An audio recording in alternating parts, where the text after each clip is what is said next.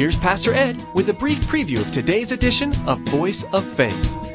His commitment to you is greater than your commitment to Him. His commitment to you is incredible. So incredible that it led Him to make a sacrifice. The shepherd's sacrifice for his sheep is another characteristic of what the good shepherd is like. I am the good shepherd. The good shepherd lays down his life for the sheep. God is committed to us. Have you ever thought about that? Pastor Ed reminds us today that our relationship with God is not just about our side of things. God really is the one who started it all. When God created humans, He made a commitment. He desired so much to have a relationship with us that He was willing to sacrifice what He loved, His Son, for the chance to connect with us. He doesn't force this relationship on us, but is always there to receive us when we take the next step. Now here's Pastor Ed with today's message entitled, The Good Shepherd. The hired hand is not the shepherd who owns the sheep. So, when he sees the wolf coming, he abandons the sheep and runs away. Then the wolf attacks the flock and scatters it. The man runs away because he's a hired hand and cares nothing for the sheep. I am the good shepherd. Jesus declares that He is that good shepherd, in contrast to the bad shepherd. Israel had some kings who brought judgment and ruin on their nation. Israel had religious leaders who failed to speak the truth to the people. And because of that, they wandered into sin and they brought judgment upon themselves. Jesus declares that He is the good shepherd. Sheep can't defend themselves. Yeah, other animals can run or flee or fight against an animal that would come in and try and destroy the flock. Sheep don't even make an effort to protect their young. They are vulnerable to attack, to the prey of the enemy. How much like us the sheep are. We're like sheep. I had a friend who pastored in the shadow of Harvard. And the pastor told me they're pastoring right close to Harvard University. They were so surprised at all of the intellectuals that got caught up in cults. Those working on their PhD or doctors, or just brilliant people. But when it came to spiritual perception, they didn't have it. They lacked it. We're vulnerable when it comes to the attack of the enemy. People don't generally have spiritual discernment. We need a shepherd. We need Christ. We need that good shepherd to watch over us. I think of a survey that George Barna took. In this survey, he surveyed teenagers. And he asked them in a moment of danger, in a moment of crisis, and going through something real difficult, who do they turn to? Number 25 on the list was their father. Their mothers fared a little bit better. They were number 11. Most of them turned to music, turned to their friends and peers. The people who care most and love most and could give the best guidance, those teenagers didn't turn to. But rather they turned to friends and to culture. Well, parents didn't fare as well either. We're not always that wise either. In the Chicago Tribune magazine, there was a report a number of years ago about an intuitive healer. You could call up this person without even meeting with them, and they could diagnose you and tell you what's wrong with you. The troubling thing about that was the amount of people that believed it, even physicians. We need a shepherd. We need someone to guide and to direct and to watch over us. And Jesus said, I am that shepherd. I am the good shepherd. We're not just physical beings, we're spiritual beings. And our spiritual life depends on our relationship with God. Take that connection away from us, and we will flounder, we'll lose our way, we'll find ourselves robbed by the thief who takes purpose and meaning out of life. You'll find yourself hollow, like a tree eaten out from the inside, a shell. No, that's what's happening in our culture right now. We are becoming more a pagan nation. A friend of mine called me up the other day, and he said, did you know they've changed the dollar bill and they have now dollars that are in, just a coin size? I said, oh yeah. He said, well, they just made a change. They took off "In God We Trust" on those coins. In a time when we most need God's help as a nation, we're turning our back. That's dangerous. We need Jesus Christ. We need the Good Shepherd. Without him, we will lose our way. Jesus promised us the life that was to the full, brimming over. My cup runneth over, the psalmist said. In verse 10, he promises us the abundant life.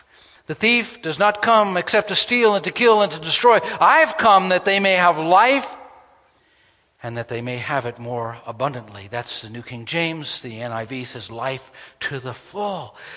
Life is not lived from the outside in. It's from the inside out. It's not what surrounds us that makes life meaningful. It's what's within us that gives us the ability to enjoy life. When we have it right with God, we will enjoy an abundant life. The Good Shepherd protects the sheep. In the Middle East, they still have shepherds and sheep, and I enjoyed when I've gone over to the Middle East to see shepherds and sheep. Sometimes visitors come and they want to try to fool the sheep. So they may dress up in that shepherd's garb and they try and mimic the sound of the shepherd, but the sheep won't listen. They won't follow. Shepherds would have pens. They were walls built of stone, and they would plant on those walls thorn bushes and put sharp, rugged plants around there so an animal wouldn't climb over, or it would be very difficult for someone to climb over. And they'd have a narrow entrance. You would find this in the cities, and you would find it out in the desert areas where they would lead the sheep. Now, in the cities, often what you would find is many times shepherds would bring their sheep together. And so you would have different folds in the same pen. But when a shepherd came and gave his distinct call, his sheep would get up and they would leave that pen. Jesus said that he is our shepherd and he wants to lead us into that abundant life. What is that abundant life? It's a life lived in Psalm 23. It's a life of experiencing Psalm 23, where he says, I shall not want. It doesn't mean that you don't have needs. It means that God so satisfies you inside that you're satisfied with what he gives. Satisfied, satisfied. He said he'd be my comforter. He said he'd be my guide. Ever since that wonderful day, my soul's been satisfied, the songwriter says.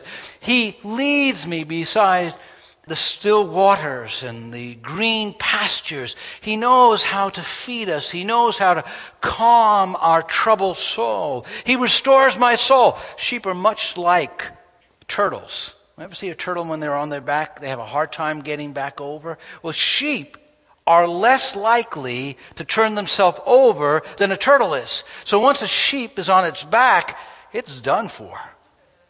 And the shepherd has to come and turn it over and then help the circulation to start flowing through its extremities, its legs again. When they call that a cast position. Our good shepherd knows when we're on our back and we can't get ourselves over. We're in a situation where we can't get ourselves out of that situation. The good shepherd promises to watch over us, to protect us, to guide us, to keep us. That's his promise. Jesus tells us that he comes to satisfy our deepest needs. In John 6:35 it says this, "Then Jesus declared, I am the bread of life. He who comes to me will never go hungry. He who believes in me will never be thirsty." The good shepherd is devoted to the sheep. It's not a part-time job, it's a full-time job. It's something that he has committed himself to do. Our good shepherd has made a commitment to you. His commitment to you is greater than your commitment to him. His commitment to you is incredible. So incredible that it led him to make a sacrifice. The shepherd's sacrifice for his sheep is another characteristic of what the good shepherd is like. I am the good shepherd. The good shepherd lays down his life for the sheep. If they were to vaporize your body and someone wanted to cash in, they would have about $4 and change worth of chemicals and minerals. That's all they could get for your vaporized body. Now, in 9/11, when that great tragedy happened, our government wanted to somehow comfort the people, make a statement to the world, and also help the economy because there might be all sorts of lawsuits. There were 2,973 people who lost their lives in 9/11. And so they were going to compensate people for their lives. And they wanted to determine how much is a life worth. Well, they decided that everyone, for that life, they would give $250,000. And then for every dependent, for a wife or child, they would give another $100,000. And then a third category is they would think about that wage earner's ability to earn a wage. And so if you were a doctor or you were a fireman, you would be compensated according to what your potential was as far as earning money. And that's how they decided to compensate people for the loss of life. Jesus placed a value on you. You're more valuable than all the treasures of this world, than all the insurance companies could possibly pay out. He gave his life for you. God paid the highest price possible. He went and he died on the cross for you. I know that parents would be willing to die for their children once they get out of the teenage years. But as a parent, you love your children and you'd be willing to die for them. Well, God was willing to die for us, even when we were estranged from him and we didn't belong to him and we were in rebellion against him. He died for you. He died for me. He placed the highest value possible on you, that of his own son, his own life. He's the great shepherd. In Hebrews 13:20 it says, "May God, who puts all things together, make all things whole, who made a lasting mark through the sacrifice of Jesus, the sacrifice of blood that sealed the eternal covenant, who led Jesus, our great shepherd, up and alive from the dead." Hallelujah. Hallelujah. He is our great shepherd. He went down to the grave, down to death, down to hell, to redeem us from our lostness, to bring us back from death to life. He is the Good Shepherd because he's devoted to the sheep, because he serves us sacrificially. The Good Shepherd also has an intimate relationship with us. That's the third characteristic, the closeness of the shepherd with the sheep. The shepherd's closeness to the sheep. I am the good shepherd, verse 14. I know my sheep, and my sheep know me. God knows all about us. There's not anything that he doesn't know. But also he invites us to know him. Isn't that wonderful? He invites us into an intimate relationship with him. To know him. To know him is really to love him. In John 10, 4-5, it says, when he has brought out all his own, he goes on ahead of them, and his sheep follow him because they know his voice. But they will never follow a stranger. In fact, they will run away from him because they do not recognize a stranger's voice. Sheep will not follow another shepherd. As you walk with God, you get to know his voice. A new Christian, saved a short amount of time, could come to get to know God's voice. Now, with years, we ought to know that voice even better. But when I read a story a number of years ago that I remember to this day, it was about a new convert and an older Christian, and this older Christian was mentoring the new convert, and they happened to be going through the city, and there on the corner was a street preacher. He was eloquent, he was speaking well, but the older Christian knew that he was a part of a cult, that the message that he was speaking on the street preacher, was not the truth. But it seemed like this young convert was mesmerized as he listened intently, because this young convert was hungry to hear the word. And as he listened, the older Christian just simply prayed. He determined not to say anything. And when they were ready to leave, as they began to walk away, the older Christian said, "Well, what did you think?" He said, all the while when he was speaking, I just felt something was so wrong. So wrong. There was a witness in his heart that what this man was saying wasn't from God. See, we begin to distinguish the voice of God as we walk with God, as we go through the pages of Scripture, as we study and become familiar more and more with him. We could distinguish him, and he will lead us in the paths of righteousness, the Bible says. God will never lead you in paths of sin. He'll never lead you into places where it will harm you spiritually. I read a story about Eddie Frey. Eddie Frey was one of 4 inventors of the KidSmart vocal smoke detector. What actually happened is he had a dream one night, and in the dream, a smoke detector went off, and it gave instructions to the children what to do. When he woke up, he thought, I'm going to go back to sleep, but then he decided, no, I'm going to get up and just write that down.